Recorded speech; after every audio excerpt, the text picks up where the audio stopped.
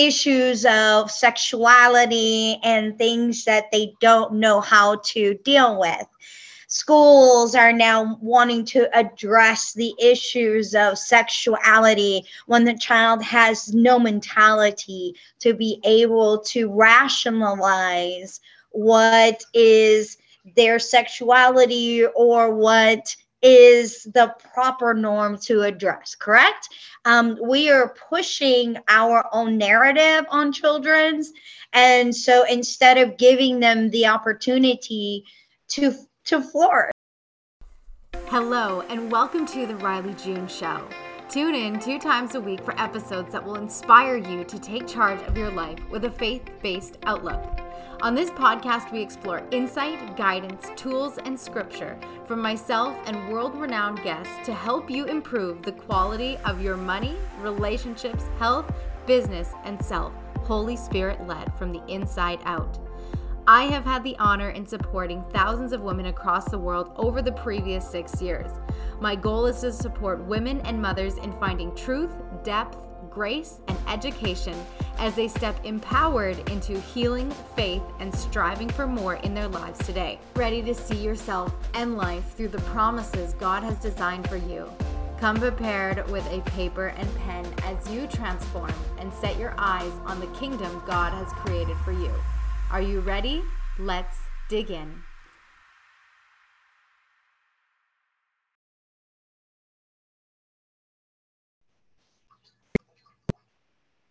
This meeting is being recorded. Hello, beautiful souls, and welcome back to another session. I am so excited to have Cynthia Hale here with us today. I hope I'm saying your last name correctly. Hold on. Yeah, but that's good. Yeah. Good. Yay. Cynthia Hale. I like to just give it a shot, you know? And you guys, Cynthia has a beautiful, beautiful background. And we're going to be digging in this today because, you know, we like to talk about life coaching. We develop our businesses in the realms of supporting others. And without further ado, Cynthia, can you let us know just who you are and I guess an oversight of what you do in this world? And I have some really powerful questions to dig in with you. Yeah, sure. My name is Cynthia Hale. I am a cognitive behavioral life coach therapist. I am a psychodynamic psychotherapist. I am a global goodwill ambassador, a world peace ambassador. I am an author. Just recently, my children's book also got nominated just recently, top 40 in Amazon. Now my book's also going to be in Walmart, top Walmart right now. I'm super excited for the children's book because I don't think we reach out to kids enough. I'm also the national director for the National Domestic Violence Rally that we do every single year in front of the Washington Capitol. We've been doing this for about 7 years now. This is our 7th year, and we're going to be doing a walkathon from the Washington White House, from the White House to the Washington Capitol. So that's pretty good to draw attention to the issues of domestic violence. I was a domestic violence military victim of domestic violence 28 years ago. Sorry, guys, 28 years ago. And I draw attention and trying to change policies for people who've been domestically abused, human trafficked, sex trafficked, but most of all, for those who've been sexually assaulted in the military.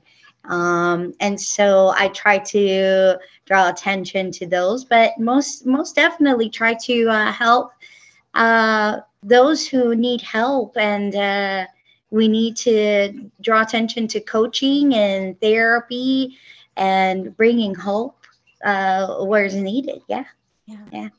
Oh my goodness. I wanted to leave you the opportunity to share your background because it's such a colorful and decorated background. And I think that that's something that I want to start with. And it's, for you, what you kind of mentioned that you went through a traumatic experience. And so why did that lead you into the world of essentially wanting to take on not only the education component of understanding the effects on that, but also the support, but then also going out to pursue that as a passion and a career in your life? You know, when my sons and I were domestically abused, many victims, first we're victims and we are survivors. And that's what FFT, helping others, means. It means family, friends, and togetherness, because we really can't get better without each other. And we found ourselves very, very alone. We did, when we were in the aspects of trying to look for help, trying to look for wellness. We found ourselves very aspects where people just didn't know how to approach us. And even my children, because they were going through trauma, they didn't know how to approach that.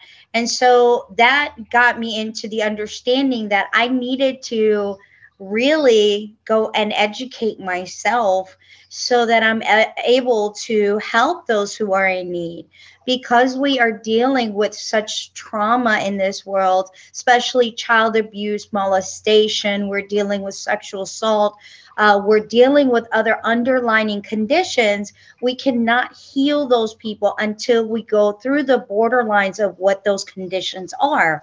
And then once we are able to help and heal those conditions, then we can progress to give them goals, set guidelines, help them to, be able to walk through those mitigated things in their lives. But really, we have to get through those underlining issues first. And that's what helped really look at, really helped me to look at when I was going through this. I saw so many women, so many kids that were dealing with this and had nowhere to turn. Where do I go to? Who I talk to? Where do my directions go? So that's really what made me go and educate myself, you know. And that's why I speak in a lot of places too. I fly and I speak to police officers. I speak to mental health summits and things, because we don't know what it is to have these traumatic experiences and be trauma informed, really be trauma informed through this. Wow. Such a beautiful choice to make, to rise above your experience and to live in a passion where you get to help, hopefully prevent, if not help that person find hope beyond their circumstance. And I'd love to dig into this next question here for a moment, because when it comes to mental health, physical health, especially when we're in traumatic states and situations, how do I want to ask this question? It's really under the preface of escapism. And so I know that there's multiple levels that we could really address this type of a question, but just whatever comes to you first. When someone's in those types of experiences, whether it be sexual abuse, they're a child, they're an adult, it's physical abuse, it's mental abuse, it's, they don't want to be there, but escapism or denial tends to be their comfort zone. What is your approach? And again, I know this is a loaded question, so just, what comes to you, but what is your approach to helping them to first see that they're trying to escape or deny their reality, but then two, take, I always say 1 degree shifts at a time, steps to move away and out of the current state that they're in? Yeah. So first you have to look at the environment that they're in. We really have to decide and look at what are you going through at the moment? What is causing you to be able to not leave your situation? Because a lot of individuals, either they have a pattern of behavior that they're not able to leave that situation. Many individuals who are being abused have a situation in which they don't want to leave because of the children. They're not able to leave because they are dependent on their perpetrator because they are disabled. Many are dependent on the other abuser because both of them are dependent on each other because they have alcoholism or they are drug addicted. Some have a behavior of financial issues, and so the mom or the individual is dependent on the perpetrator and feels like they cannot leave because of that. Others can't leave because of the situation, whether it be a migrational issue where they depend on the individual because they are here and they are immigrants. They don't are illegally here, and so we have to really look at the underlying issue of what can we start off with. Let's start off small, because a lot of times we want to push them far and push them strong, and then that person retreats into their little shell, kind of like a turtle. They go, no, no, no, that's too fast, too strong, I can't. So starting them off slowly and saying, okay, what we can do today, let's start slow today, and we can't push an individual to put their hand to the door and say, I want you to leave today. That, one, can cause them to, one, lose their lives. Yeah. Two, it can cause and put the harm of their children in danger. And three, it can put anybody who's helping them or their family in danger. So we have to be careful on pushing an individual's life too fast. To try to get out of a situation. This could be anything, whether it be domestic violence or child abuse, or it could be human or sex trafficking. And without the proper authorities too, without being able to know exactly what we're doing, exactly what we're going to do with this individual, whether we're going to transfer them to a transitional home, get them to the proper direction, help them to get bus tickets. And if we don't have these things correct, by having them a proper exit plan, this person could really potentially be in danger. We're risking their lives. And so a lot of times people who do this kind of job, advocates who do this kind of job without proper training, can potentially put a life in danger. We have to be really careful about what is said. That's why I always tell people, do not put an exit plan online, and never tell people an exit plan online, because if you do, you are explaining to a perpetrator what is going on in that person's home. Gotta be careful. So starting off slow, no pushing, no shoving, because sometimes that person might be ready. She might be, or he might be going through trauma physiologically, psychologically, mentally. There might be things that, you can be traumatized and physiologically going through things. And so we have to really start small. Just start small. What can we do today that might help you? How can we better shift your mentality? How can we maybe get to a better place with the perpetrator, and then maybe get you started to maybe collect money, start putting things in a savings account of your child. Let's start there. Let's start maybe putting and photocopying, birth certificates, putting it away somewhere. where a perpetrator won't know. So making sure that we don't tell exit plans is primary. Are you an online entrepreneur sick of having all the subscriptions to host your experiences that you offer online? From email funnels to analytics to see what's really working, your courses, your content, your websites, all the things.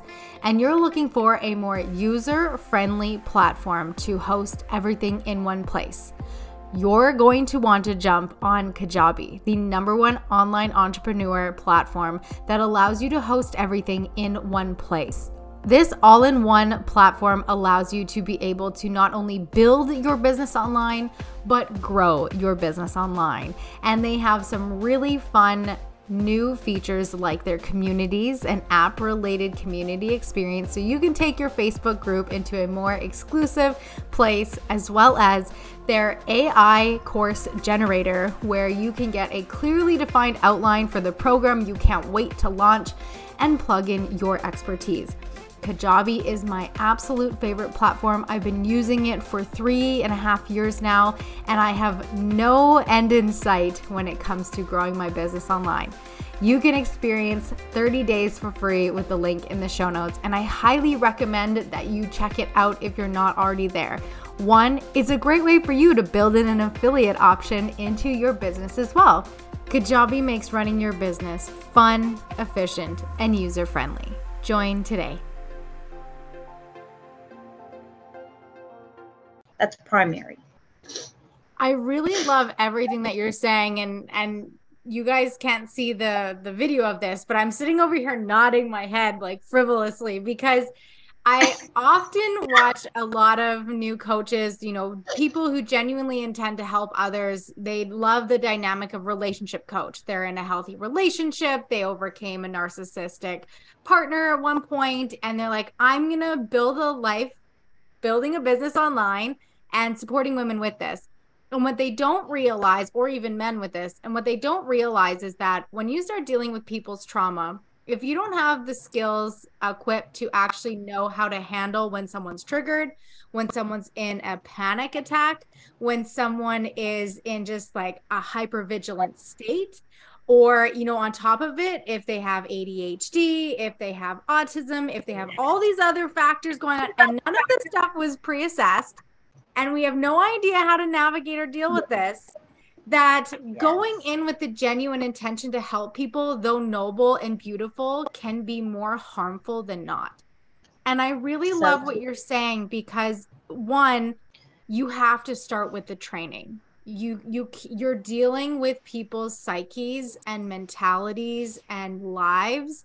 And especially when you get into even if you don't do pre-assessments, which you always should, but if you don't, and you find out that that person is in a really dire state and they want help, they don't want this, and usually they're coming at it because they can't afford the actual help, the licensed help, or they what was the other one? It was they can't afford the licensed help, or they want to know how to fix their predator. They want to know how to fix the person because they don't want to leave. And so having the qualifications to, one, know and recognize that situation, but also know when to step back and when to refer them out to proper support, or even in some cases, authority support, right? And I know there's a whole thing with client privilege, client privilege, privacy. There's the word I'm looking for. I was going to say personality. Yeah. Privacy. But when someone's life is genuinely in danger, and not because you're assuming it, but because they're actually saying it, that's a whole nother ball game and a whole nother can of worms that equally requires that training and understanding to be able to even deal with and touch. And so I really love what you're saying, because not only does it help bring the an oversight really of just the look inside of people's lives and what you could be dealing with, but also knowing that, I'm going to have it in the show notes, Cynthia's beautiful decorated background. And, you don't need all of it, But it is important to have some of it. Personally, I'm not licensed, but I've spent the last 4 years working towards a degree in psychology because I knew from the beginning of starting with coaching, always first and foremost, before you even touch a client, make sure you have crisis management. that's my like preface, Yes. right? But build on those skills, because if you genuinely are there to help people get better in their lives, one, you need to know your boundaries, but you also need to have the skills to be able to support them appropriately. And so Right. I'd love for you to take a moment just to jam out on whatever came up for you with what I shared. And I have two more questions for you. And I'm really loving this conversation.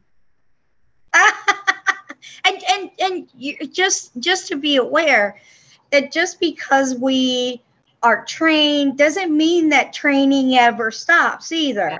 Because we are continuously educating ourselves. I mean, right now I'm taking more classes at Yale.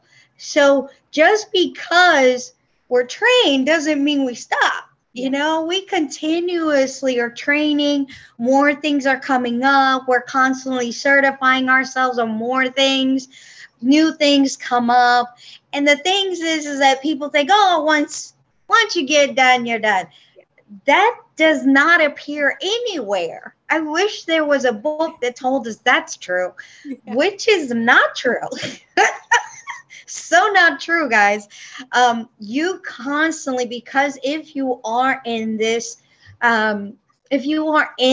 kind of business, if you decided I'm going to be a life coach, but I want to deal with trauma, and I want to deal with trauma-informed informations, and I want to deal with narcissism, and I want to deal with domestic violence, or I want to deal with mental health issues that deal or are around these issues, you're never going to stop training. There's always going to be trainings, whether it be hospital trainings, whether it be relational trainings, whether it be trauma, whatever it is.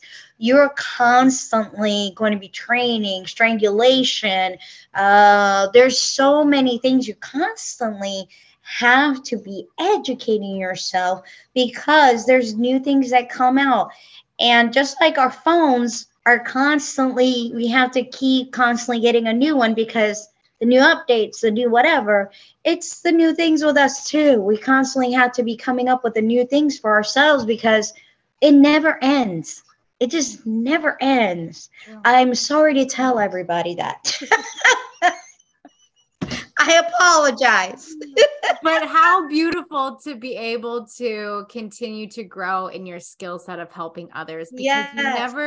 you never know when, a family member or a friend ends up needing your support, more than your online growing business, right? And so having those skills and continuing to develop those skills to, one, be able to tell the signs so that you can apply it to your life, right? One of the biggest things when it comes to mental health crises is people don't reach out because they start isolating. They feel alone. Even if you're texting them and telling them and sending them the letters and the notes and the posts and posting Bell Self-Help Day, right?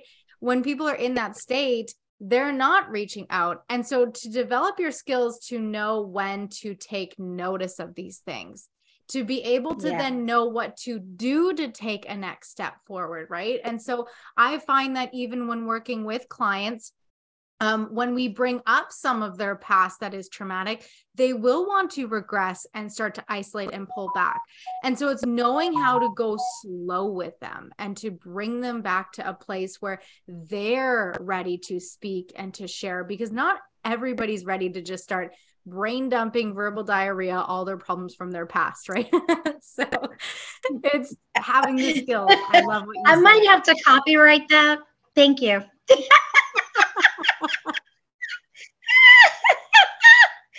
a good one. I just sorry. No, it's good. That's so good. Copyright that immediately. Well, it's so true, isn't it? We just assume that people want to solve their problems and that they're just going to open up and spew them. But the truth is that if you're actually in an experience, it's not your best friend who always calls you about, their shitty boyfriend or their shitty whatever, right? It's, when you're helping people who actually want to help themselves, they actually tend to not say as much. They tend to actually not tell you very much, right? And so It's just Yeah, knowing how to navigate and deal with that, right? So I love that. It makes me laugh every time, because I think we have one understanding of what it's like to support people, because we always have that person in our life that wants to just tell you all the problems. But when it comes to like people who actually want help, they actually tend to not tell you their problems, which is a really interesting dynamic. Isn't that lovely? And you're like pulling on those strings, going, Yeah. Yeah. a little bit more. Yeah. But It's the okay. ones that have need no help at all, they're just like, let me tell you everything. Yeah. It's Yeah. like, please don't tell me anything else. Yeah. Don't I tell love me it. more. Don't tell me more. Yeah. I love it. I get So it. I'm there. Yeah, I'm with you. good. Cynthia, I have one more question for you, and then I'd love for you to let everybody know where they can come find you. We're going to make it super Yeah. easy for you guys to go and find Cynthia in the show notes. Make sure you go and reach out to her. Let her know what you took away from this episode. We as hosts love to know where our message is landing and what you're taking away from it most. So my next question for you, again, kind of a loaded question, but just what comes up for you. So as you work a lot with child sexual molestation and abuse, and all the things that come with that, and we see this narrative being pushed in our society of constantly subjecting our children to sexualized adult material, like drag kings or queens in libraries. And we see this push for bringing sexual talk into books and into classrooms at super young ages. I'd really love to know from you, based on your background, being able to speak to this as an expert dealing with this, what is your take on all of that? Again, I know it's a loaded question, but No, I like it. Bring it on. It's funny because we're so inundated with things in our social media too, which now kids are seeing things younger and younger. They have phones all the way till the age of, I saw a child that had a phone at the age of 7, and I'm going, well, who are they calling and why do they need it? Do they have a contacts list? And I would like to know. But the games, video games are getting more abusive, more violent, and, more belligerent in their issues of sexuality and things that they don't know how to deal with. Schools are now wanting to address the issues of sexuality when the child has no mentality to be able to rationalize what is their sexuality or what is the proper norm to address, correct? We are pushing our own narrative on children's. And so instead of giving them the opportunity to flourish, right? We never had a society as unkiltered as we have right now. We really have a society where we are pushing, like I said, we're pushing our narrative on children, and we're thinking that children have the mentality to understand it when they don't. They don't understand it. I think a child understands the basics of, I'm angry and I want it back, right? I'm jealous, but I can get over it. That is mine. Give it to me. Until a certain age, and they understand a certain amount of isolation and things like that, right? Because those things go back to studying certain aspects of a child, right?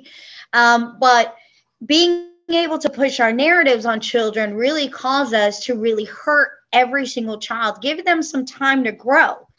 And so just even when I'm educating teenagers, because I do education for teen dating violence curriculum and I educate them, I have found that even teenagers have a sense of not knowing who they are.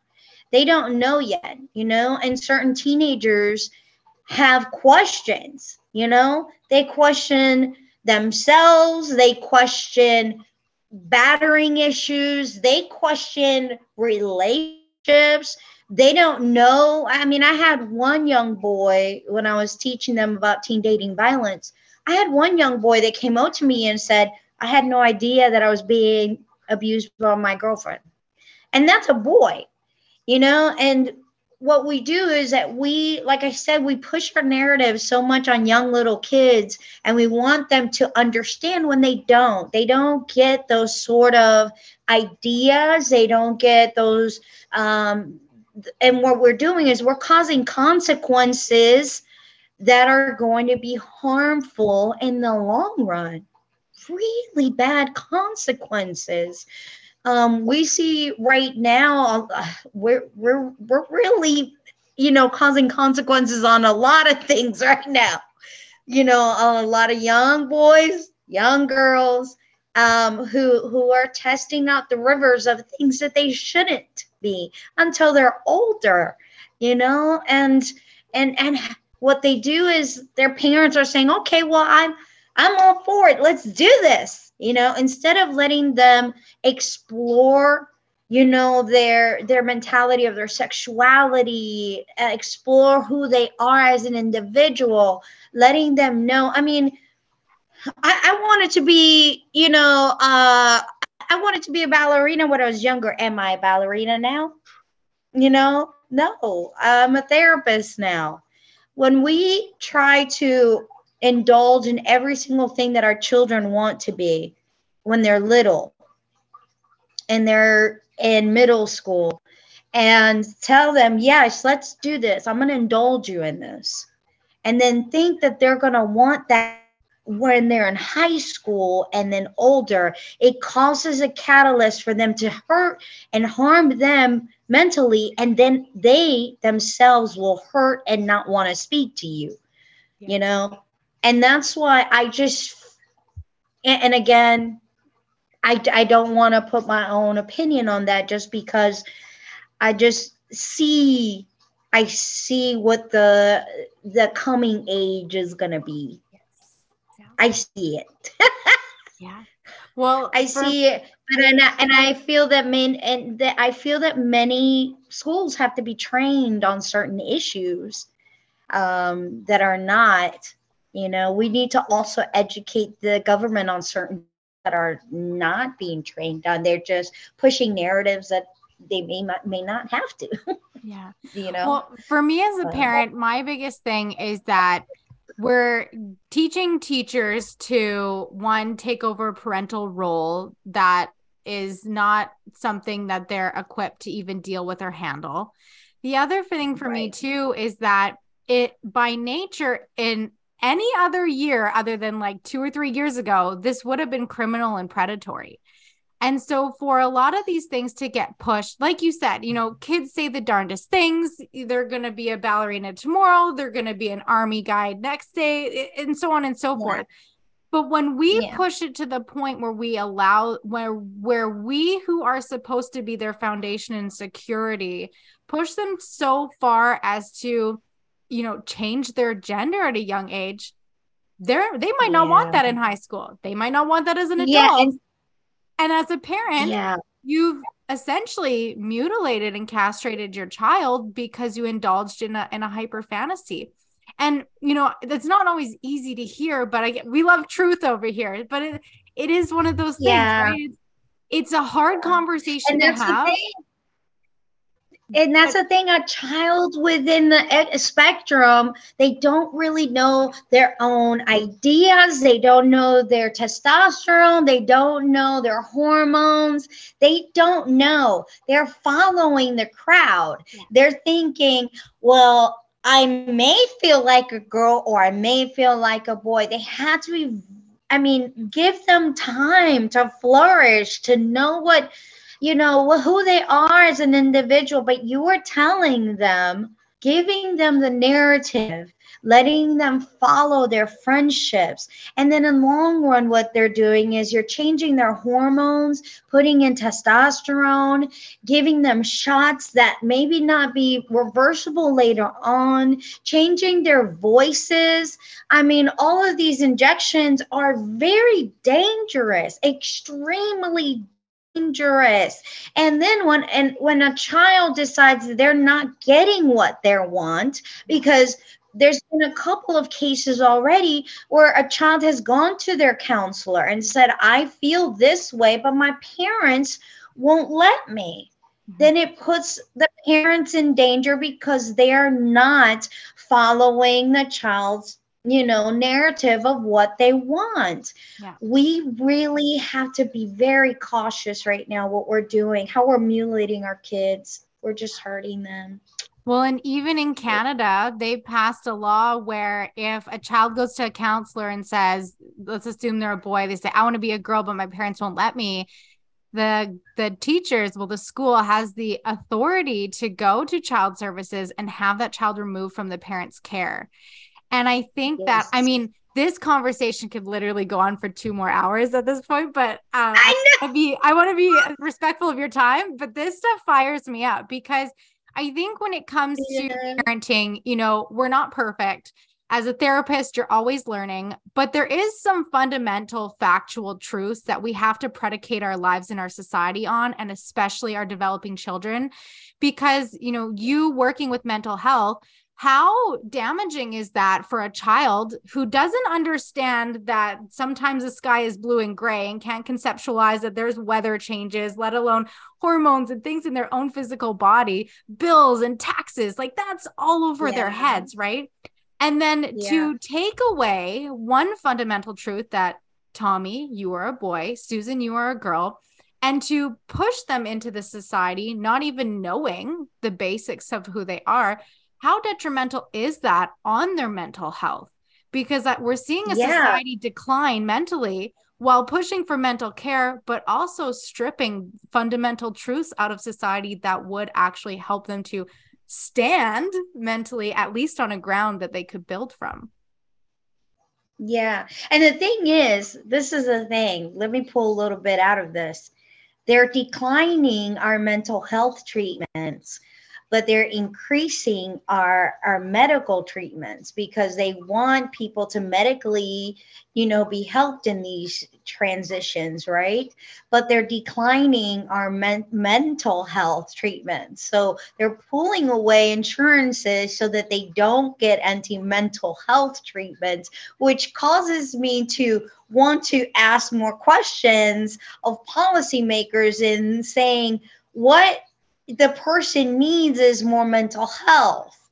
They need quality care with mental health, but we're pulling all this quality care that would have helped, so that we can properly assist them to understand, well, what is it that, makes you feel like you're a boy, or what makes you feel like you are a girl. But they're pulling these mental health assistance, especially all insurances are looking into it like we need more medical care. And really, we should be under the umbrella, more under the umbrella of that medical care facilities.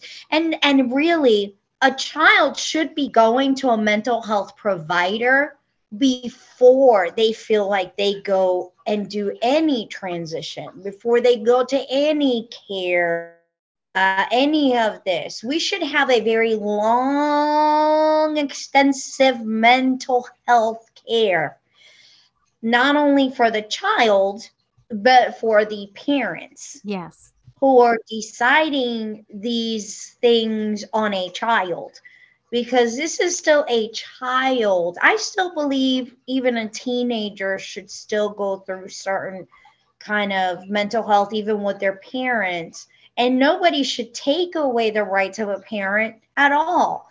But what we're trying to do is help you to understand what is it that made you feel, because sometimes we can go into a storyline with a teenager and start off, which I start off on a story, and then they'll tell me something, well, my uncle did this, or this is what happened, and then we start to really pull, like I said, pull at strings. We start pulling at strings and start to realize why they feel the way that they feel. That's why I say the things that I say, is that we really need quality care, quality mental health care for children, you know, Yeah. make quality decisions with their parents and then also discuss things with their parents, Yes. because some parents like to indulge their children. We need to find out why do you feel that your child, needs to have this transition, Yeah. you know and sometimes parents indulging is not great, Yeah. you know because Susie decides she wants to be a boy. Well, let's go more into depth with this, um and I think also with politicians wanting to be on the right side, Yeah. we also, as medical professionals, mental health professionals, we have to get on board and start talking to them, explaining how we feel, you know, really talk to them. Listen, there's more that we need to provide to you to make quality decisions, for our state, Yeah. how this is affecting children in the long run, Yeah. you know. I mean, if it's age 21 for them to get a pack of cigarettes, if it's 21 for them to drink, then why is there not an age limit for this? Yeah. You Yeah. know, there should be an age limit for this. Yeah. you Absolutely. know, if it's an age limit to get a pack of cigarettes, let them have an age limit. I, I'm I not going think, to have my kids smoking a pack of cigarettes because they tell me I like the way they look. yeah. Yeah. I think the craziest thing for me is that on one hand, we're wanting to preserve childhood and imagination and play. But then on the other hand, we're also trying to treat them like adults when they just truly aren't mentally, physically, emotionally, and cognizantly. And so it's really a dangerous game that we're playing. Okay. I know I said I had one final question, but just because you pinged this, I'm like, I got to get this in here because it's really going to just put this in a bow. For you being an expert in this field, when you see children, young adolescents, teenagers, even young adults go through these mental health crises and eventually end up in, abusive relationships or in sex trafficking or in the areas where they shouldn't be, whether that's people's homes or places, dangerous places in their lives. What is it's not meant to be a statistical question, but what is the likely chances that they're in those positions because they didn't have security with their parents? The highest chance is about 90%, and the reason why I say this is because most children who are human or sex trafficked is because they were looking for security with that person or that individual who was looking to give them security.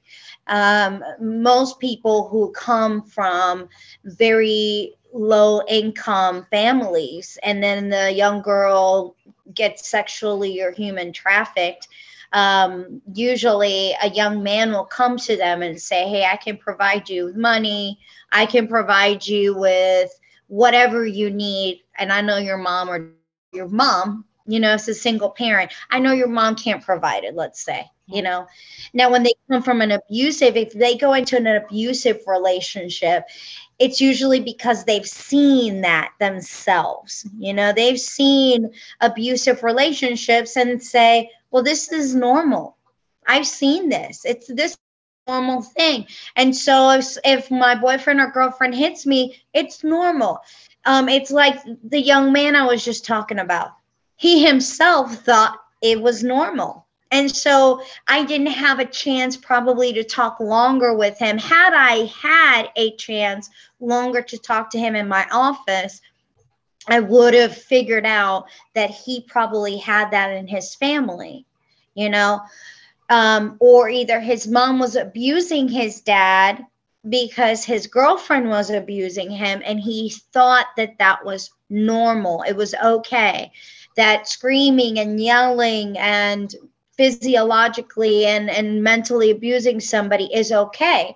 And we find that many children who come or get involved in those kind of relationships find those kind of things to be normal, and then when they go to college, it's hard for them to get out of those bad relationships because they've gone from high school into a bad relationship to college into a bad relationships. So we have to really start changing the way that they think of relationships. Now, when they get out of high school into adulthood, that's when it gets really traumatizing because they've been in so many relationships that have traumatized them.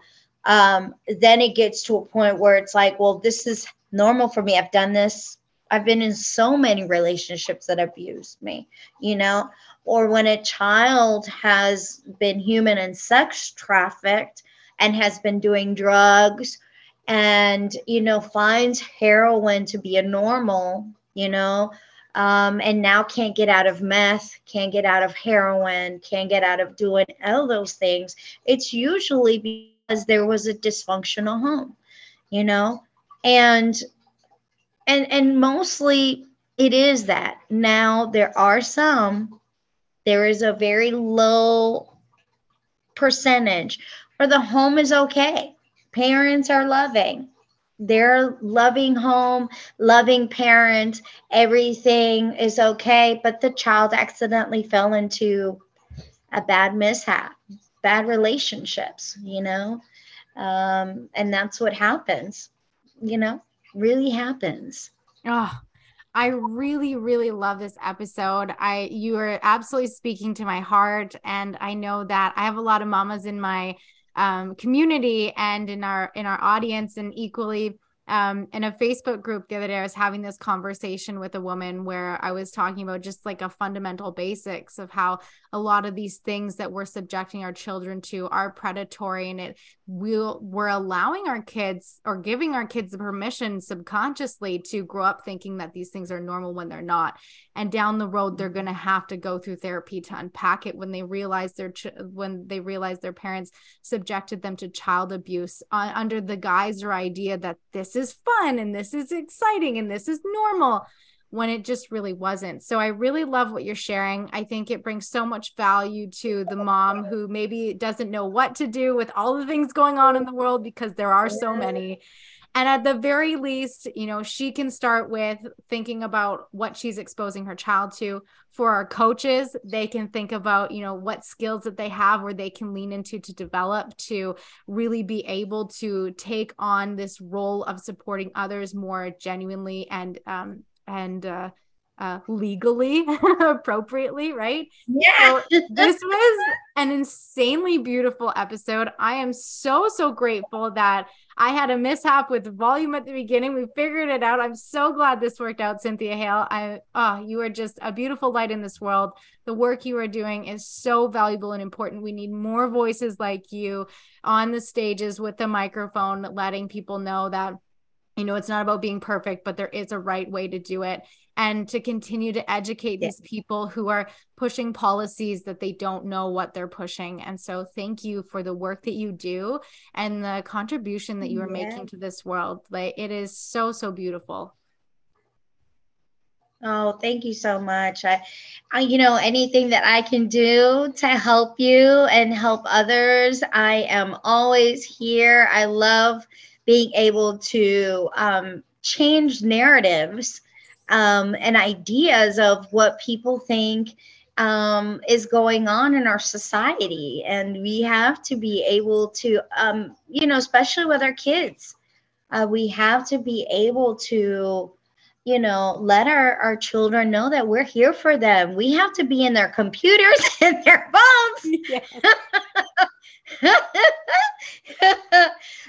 But not only that, and it's not an invasion of privacy. It's just to be able to converse with them and say, I'm here for you.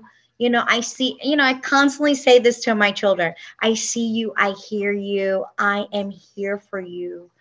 And whether you want to speak to me today or tomorrow, I'm here for you. Yeah. And that is something that both of my sons have always known. And I know sometimes when they're frustrated, they don't want to hear that.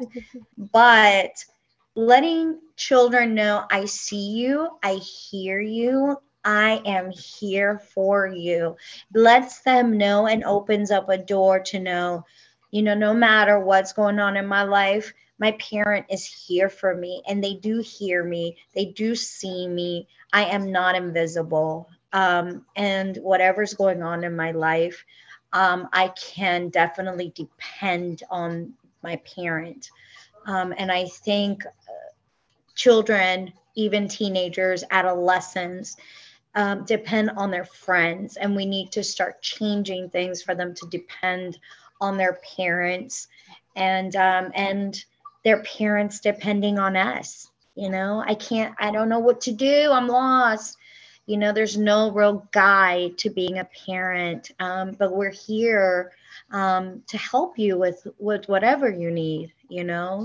As behavioral therapists, licensed practitioners, as psychologists and psychiatrists, we're all here to help you, not be a parent for your child, but help you and guide you down the path of the journey. Yeah. So you can have a better journey alongside with your child. Yeah, absolutely. You know. Cynthia, can you let everyone know where they can find you and what you have going on right now? So you can definitely find me at www.ffthehelpingotherswellness.com. And you can find my book on Amazon, which it's a great book. It's the A Path to Journey, the father's, the father's love. So you can definitely find my book there. Just type in my name and you will find all my books. If you want children's books, they're on there too. And right now, like I said before, the domestic violence rally is one of probably our biggest things that we try to do. That's probably our biggest event.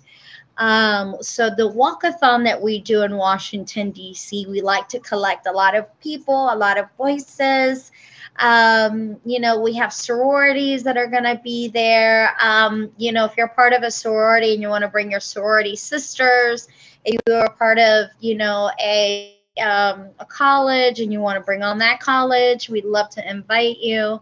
But walking in solidarity, from the White House to the Capitol, knowing that we stand together through the fight of domestic violence and human and sex trafficking and child abuse and all of these things, sexual assault, military, domestic violence. We are fighting the same fight. We're all of us together. And what we want to do is we want to bring attention to these things. And, we want to make sure we bring attention to those who have died of these causes too. There's many people who have died of domestic violence. And also the bills that are going out there. One in specific is a good friend of mine. Her name is Michelle. She's actually doing Brittany's Law. And she's amazing. And so we want to make sure that we bring awareness to those laws that really are important. Wow. Yeah. So I hope to see everybody there in October. October 1st is our day of walking. So please come out. I'd love to see you guys there. So we walk there, and then we also walk here in our state in Florida, in Volusia County. So we're going to be doing that as well. And I hope that everybody will do in their city, in their area, in their little part of town. I love it. Thank you, Cynthia, so much for being here with us today. It was truly an honor and a pleasure getting to know you and having this conversation. And like I said, you guys go reach out, let her know what resonated with you. And if you need her support, there's her website in the show notes. You can go and check her out. Thank you again. Yeah.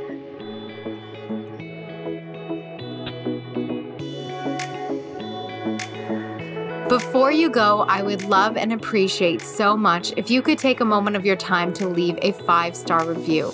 It helps me to be able to get this message out to so many more in the world, and I am so truly thankful that you choose this place to be every single week. Until next time, don't forget to find the magic in today.